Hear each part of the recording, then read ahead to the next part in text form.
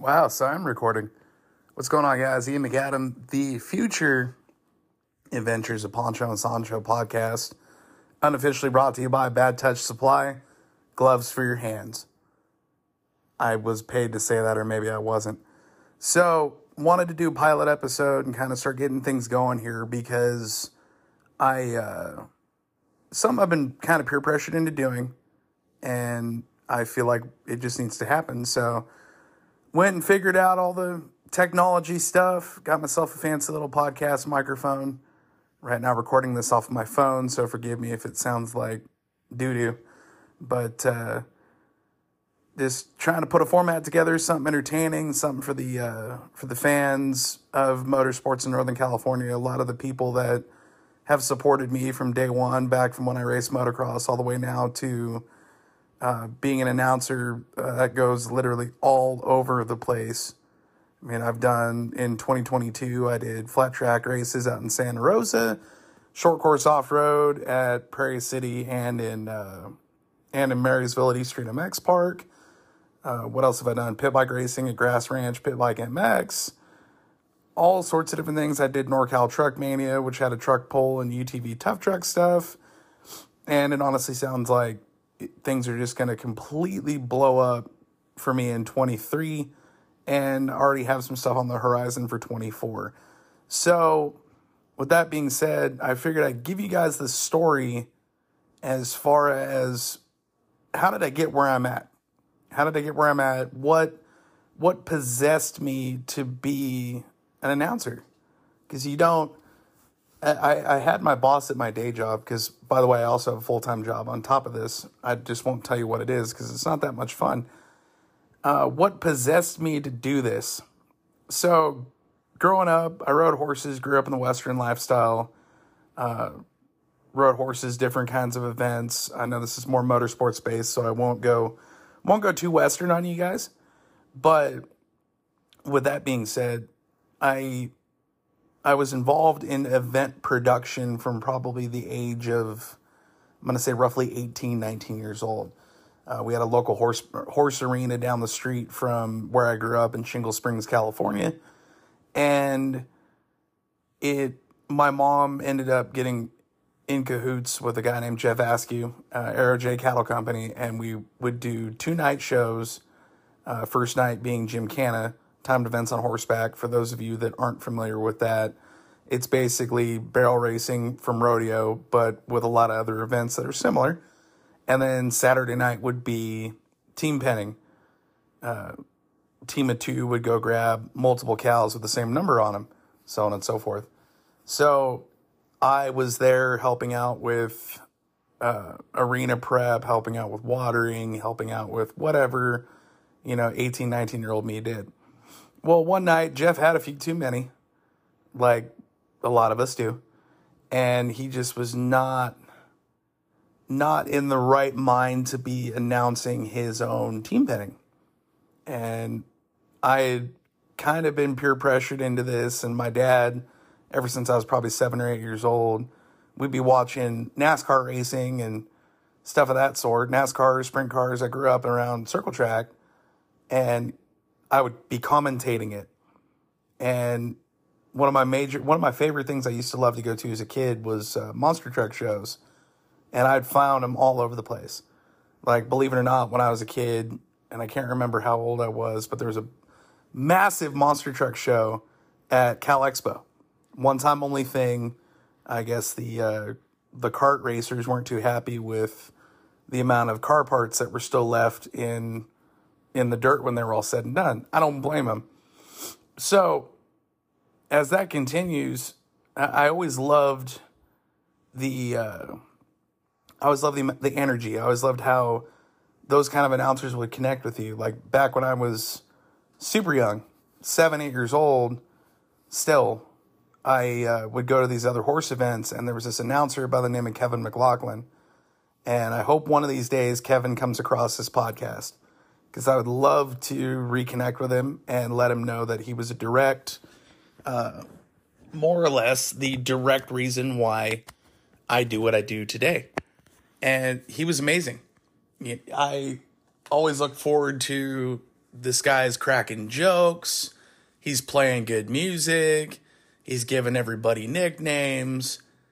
It's just an all-around fun environment. It's not somebody sitting on a microphone going, all right, and your next team is so-and-so and so-and-so, and your number is 3. Your number is 3. Oh, no. Next thing you know, so my mom's a redhead, and my dad is just awesome. And so the whole nickname he gave for my mom, dad, and I was Lucy, Ricky, and Little Ricky. So all three of us would be in the arena, and he would start playing I Love Lucy music, and it would be goofy. And I loved it. And I was so just into that at such a young age. I always thought, man, the announcer's got the coolest job ever. Well, I never really, as time went on, here we are back at 18, 19 years old, and I'm helping put together another horse event similar to this, another production. Well, stock contractor, he's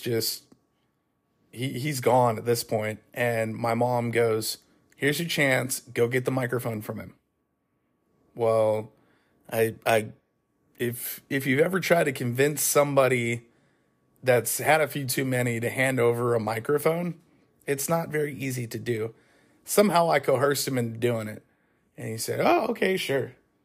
Well, next thing you know, I get comfortable almost immediately. And I started and it's so funny how I've developed ever since then. It's like I can almost talk crap about people in the audience or racers or riders or what have you, and they eat it up. They love it because they're the center of attention. Like this group that would show up at our horse events, they would end up getting nicknames, or we'd pick on them for something, or, the horse would start acting up in the arena and be like, oh man, what'd you feed that? Like certain things like that, and people would eat it up and they'd love it. Well, time went on, I did this for quite a while, and he started flipping me gas money for showing up. And, $50 at 19 years old, mind you, I'm 34 now, $50 at 19, my mind went, holy cow, that's a tank of gas. Or, holy cow, that's, maybe I could take a girl out or something. It was great. Well, that lasted for quite some time. And then we just weren't able to continue putting these events on.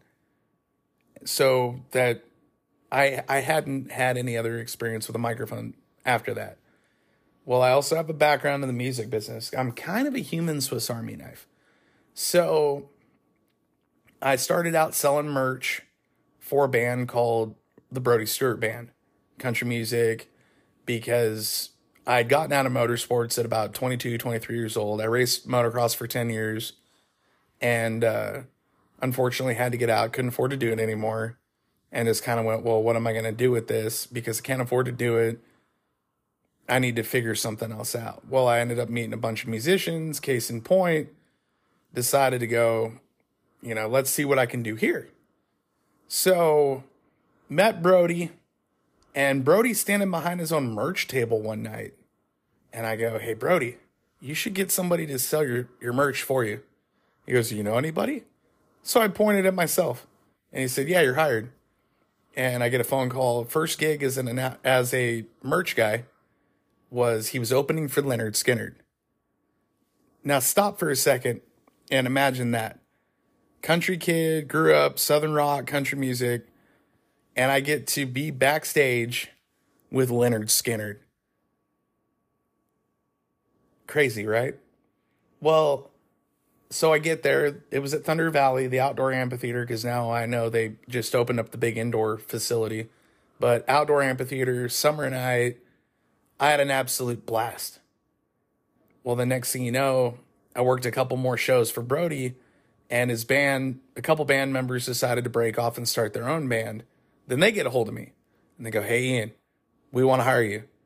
Because mind you, I wasn't getting paid at the time because I didn't care. I thought it was just a lot of fun.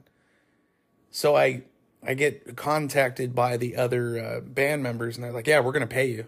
I said, oh, shit, you just made it even better. So, okay, cool. So I start going to events with these guys, and they get some big booking contracts. They get some pretty big shows. They opened up for a lot of big names: Craig Campbell, Frankie Ballard. They were on the Wolf Fest bill back when that was a festival. It was something else. Like, a lot of the experiences I got to be a part of, it was really something else. Well, they had a change of singers, and then the band didn't last too far after that. But there were two girls that were backup singers that started their own band, and it was the Ariel Jean Band. Well, Ariel and Amber were backup singers in Blackburn Bullet, and then they got together with Opera House Saloon and then in Roseville and put together a multi-show. It was a multi-act set of shows that focused on women in music. Super cool concept, right? So I thought, okay, yeah, that's wicked neat. And then she's like, so would you be interested in, I don't know, getting on stage and introducing the acts? And I said, like the MC? And she goes, yeah, if that's what you call it. She didn't know. I said, yeah. So if you go back in time in the music business, an MC has not really been, it was almost kind of a position in the music business that went by the wayside, unless you're in Texas and you're at a dance hall or something like that. I've said it before to other venue owners and other bands, and they didn't really grasp the concept of somebody who's going to get on stage and introduce the act that's coming up. Well, the folks at Opera House got to know me because next thing I know, I'm there quite often. And my whole goal is I want that crowd in the palm of my hand, screaming, going crazy, getting wild, in between acts, tell a couple jokes, do some goofy stuff, make sure they're going to the bar, make sure they're drinking. Well, once again, time goes on.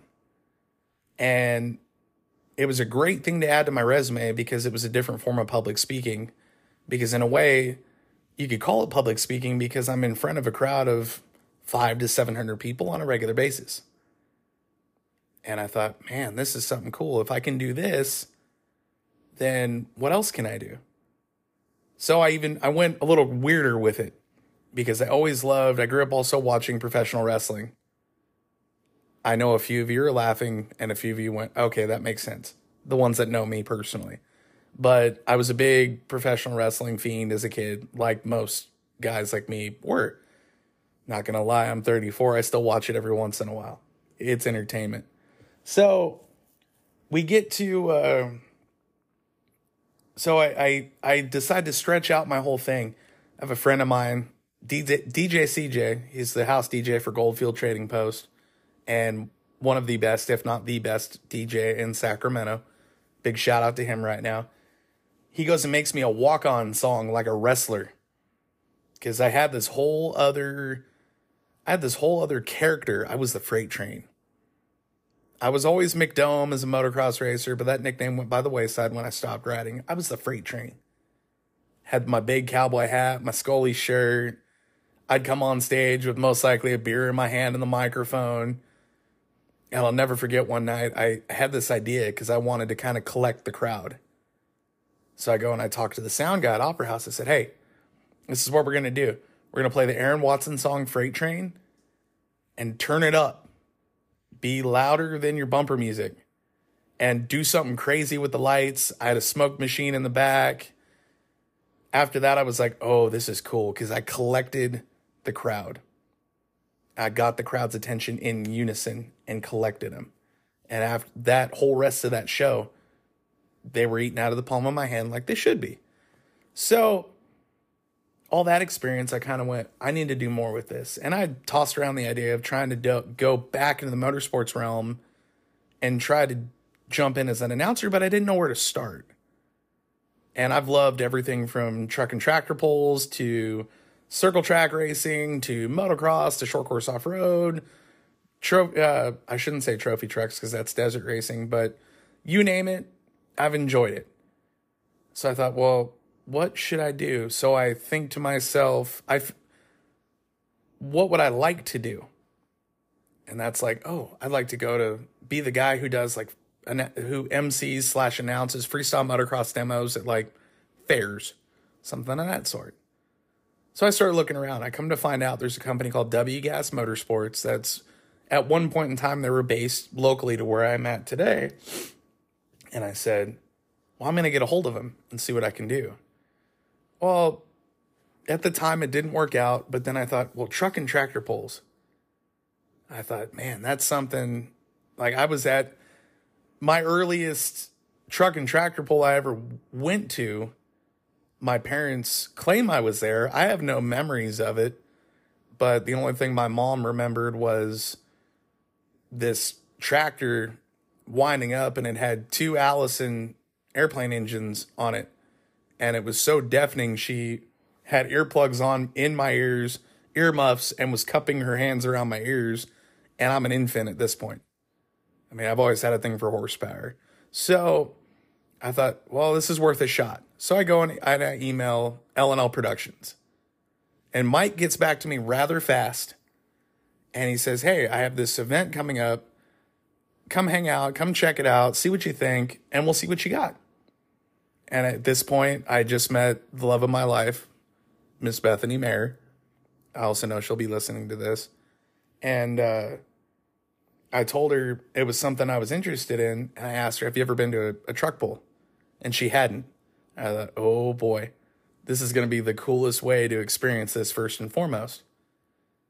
So we show up, I check in, and I go, basically immediately go to work, because I check in with the announcer, and he kind of shows me the ropes of how they run their program. And it was a more intricate tractor pull than I've ever been to. Because usually it's been one sled, maybe a couple really big horsepower, either tractors or trucks, or some wicked sideshow thing like a semi-truck that does a wheelie the whole time. I've seen that. All sorts of different wild stuff. But I show up to this, and it was down in Turlock at the Stanislaus County Fairgrounds. And I said to myself, holy shit, there's 2 sleds. I'd only seen that one other time at the Dixon Mayfair. They had a little itty bitty sled for mini modified tractors, but that's a whole nother story. So I get up into the tower, and there's almost early on, like the gates open, and there's at least 1,000 people in the stands immediately. I thought, holy cow. Now, granted, you go down to Turlock, that is the heartland of California, like the Central Valley being the heartland of farming and the heartland of agriculture. And what do farmers like to do? Spend money on cool stuff. So it was a crazy experience, because we had the shows normally start out where the guy, if you've never been to one, I highly recommend it, because it's one of the most wild things you'll ever see.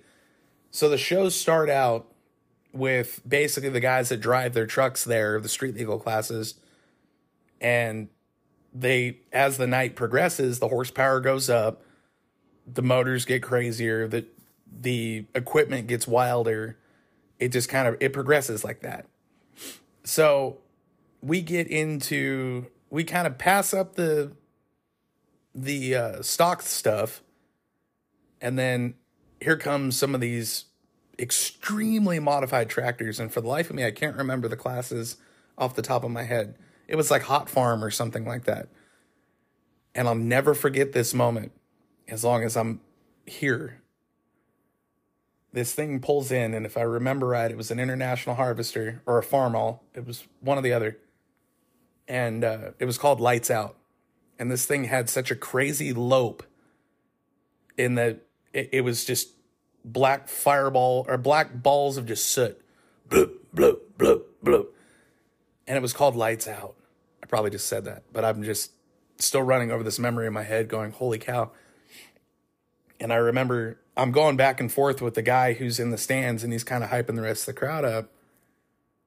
And then I see this tractor, and I'm starting to kind of get comfortable with just being creative with the things I say and just getting loose. Because the crowd wants you to get loose. They want you to get wild. They want to feed off of you. So I go, Turlock, are you ready for the lights to go out? The place absolutely blows the roof off of what was left of the stands. It was incredible. And at that moment I went, oh, that was cool. I want to do that. I want to do this more. Now, unfortunately, at the time, also due to the fact I have a day job, and I have for the majority of my life, I wasn't able to keep going with L&L Productions. But they do come back into play later on. So time goes on. I sent some emails. I sent some other stuff out. And I seen an opportunity. I didn't even see an opportunity, but I nutted up more or less and got the courage necessary to reach out to Zeb Armstrong of Rep Racing. And I noticed there was somebody he was posting something on Instagram, and there were people complaining about track prep. Well, his whole program had been extraordinary, and he was basically, what I saw and felt at the time, was totally rejuvenating amateur motocross racing in Northern California. And I thought, holy cow, like this dude's where it's at. So I reached out to him and I said, thank you for this. This is awesome. And by the way, if you ever need a backup announcer or your guy calls in sick or just something, I threw it out there. I said, let me know. I have a lot of experience and I would love to work for you. He messages me back. We exchange phone numbers. A few months go by. I get another phone call. So back when I raced motocross, I used to almost weekly go to Marysville and go hang out with Jesse Van Rokel. Jesse Van Rokel, Lindsay Van Rokel, the whole entire Van Rokel family. It was literally, and they still are, a clan. Now they're a clan with a NASCAR pit crew full of children, but that's a different story. So I, through years were spent with us at Riverfront MX Park on a Thursday night or E Street on the weekends, whatever it may be. I still had Jesse's phone number and I didn't realize this. And all of a sudden, one day I get a phone call and it says Jesse Van Rokel. And I said, holy shit. It's like a time warp right now. And he's like, I completely forgot I had your number. And I go, likewise. So it turned out he had gotten a hold of E Street MX Park. And he said, so I hear you're looking for an announcer job. And I said, oh, yeah, wait, what? And I'm like, yeah. He goes, yeah, I just took over E Street. And I go, what? Never saw this happening for the life of me. So he says, hey, come out. Come do a race. Here's the date. Let's see what you got. I said, okay. So I showed up, and I had known the program because I'd been a motocross racer for a solid 10 years. So no, I'd known the program. It's not hard once you've, done it a large portion of your life. And I just went into it trying to be as prepared as I possibly could. And apparently completely blew expectations of Jesse and Zeb out of the water. So that alone blew me away. And then they both went, we both want to hire you. Well, unfortunately, I don't work for Zeb anymore. And I say unfortunately because I miss a lot of the moto family of people that I've met along the way. But I'm sure I'll bump into him again. I still do very heavily work for Jesse. Definitely proud to be on the ground level of the E Street MX Park side-by-side racing series and that whole facility, that whole addition onto E Street MX Park. And along the way, grabbing a couple extra solo gigs or just one race gigs, reconnected with Jeff Grass. I knew Jeff Grass back when he was MJ Motorsports, building big race car motors. And then he got into pit bikes, and he put together a whole facility at his ranch in Escalon, his parents' ranch in Escalon, and it's Grass Ranch Pit Bike MX. Some of the most fun with the little bikes. Absolutely love it. And just kept reaching out, kept throwing emails out. One of the best things that did ever happen to me for sure was there was an attempt early on to bring dirt track racing back to Nevada County, to the Nevada County Fairgrounds. Now, if you don't know the history, there once was a quarter-mile oval at the Nevada County Fairgrounds that had a dog leg in the backstretch, and it was called Ernie Porcel Speedway. Now, somebody thought it was a bright idea to level the track in the early 90s, and it just didn't. That sucks. Always hate seeing racetracks go away. Well, In comes the Uyghur family, Patrick and Catherine. Patrick with a background in dwarf car racing and Catherine being a tremendous businesswoman. They wanted to redevelop the whole program and basically start from scratch. They wanted to rejuvenate things because that whole community needed it dramatically. And that's just an honest truth. So they put out a post on Facebook looking for an announcer. I was tagged at least 4 times. And that alone just astonished me. So I said, all right, cool. Let's see what I got here. And it was outlaw carts. Now, truth be told, I'd never seen outlaw kart racing. I knew what outlaw carts were, but I'd never seen it in person. So I gave him my resume. We agreed on a fee. And I showed up and we all learned together. And now to this day, they're going into their 2nd season. And they're even adding on to the program even more. Now adding a 250 class this year, which there is quite a 250 crowd in Northern California. So things ought to be interesting, ought to be fun for that. If you haven't checked it out, first race for them is going to be on St. Patrick's Day at the Nevada County Fairgrounds up in Grass Valley. My favorite drive to any facility I've ever worked. It's extraordinary. It's got to be one of the most beautiful fairgrounds in Northern California, period. And Patrick and Catherine, great people, always been just absolutely on top of it as far as any kind of problem solving, any kind of expediting of the whole scenario. Like it's been extraordinary to work for them as well. And definitely take pride in being on the ground floor of what possibly could be a extremely huge deal, because they have extremely large goals to get to with this whole program. But right now we're running a sprint car show that's been thrown in a microwave, and that's how I'm going to start marketing it this year. So that kind of gives you guys a little bit of a background and some stories as far as where I came from. I will attempt to, if I do episodes like this, to where it's kind of like just me talking, which is weird because I'm just kind of more or less talking to a wall at this point. But I will have some guests on later on. I'm going to try and bring on some young racers, even if I do it via phone call.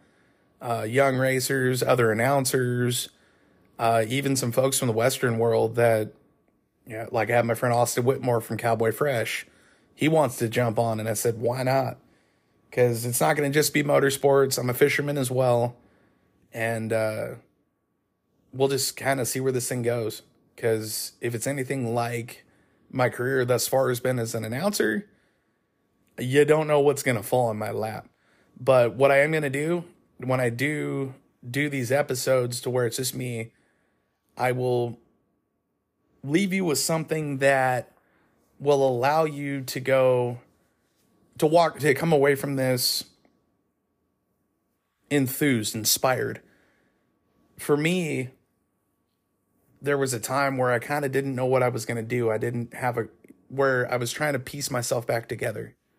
I was trying to find my calling. What was the one thing that I could do that I know I could excel at and not even have to put any cognitive effort into? I just would do it amazingly naturally. And it took me a long time to find it. Folks, it took me 33 years. Oh, technically 32. It took me 32 years because I've done a lot in 32 years. I'm 34 now, but I did a lot and I've done even more now. So when I found this, it just, I literally had that moment, and it was back in Turlock where I said, this is it. I want to do this. And I put it out in the atmosphere, and I didn't obsess over it. I didn't beat myself up over a goal that I was trying to get a hold of. I just said, I want to do this and I want to have fun. So the moral of that is, look at what I did. Look at where I came from and what I've become thus far. If I can do it, you can do it. Because I was the guy who I got picked on a lot growing up. I even got screwed with when I raced motocross. Like, I got browbeat by folks right and left, but I never let that get me down. I found my true confidence, and I found the motivation to be, like, for instance, when I was just doing Truck Mania this year, I found the motivation and the confidence to have a microphone in front of at least 3,000 screaming, crazy, rowdy rednecks that were just there to party and there to take in all the horsepower and all the fumes from the race fuel and the alcohol.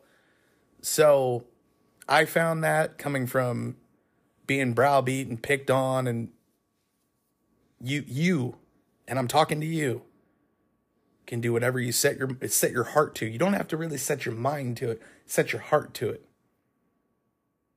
because you will figure it out. So that being said, guys, the pilot episode of Adventures of Pancho and Sancho, I'm just going to put it out there raw and uncut. As we progress, I'm going to have a super cool intro. DJ CJ is going to work on that for me. And that's it for now. So going to hope to maybe do this once every other week, depending on how my life's going. And it might end up being a weekly thing. We'll find out.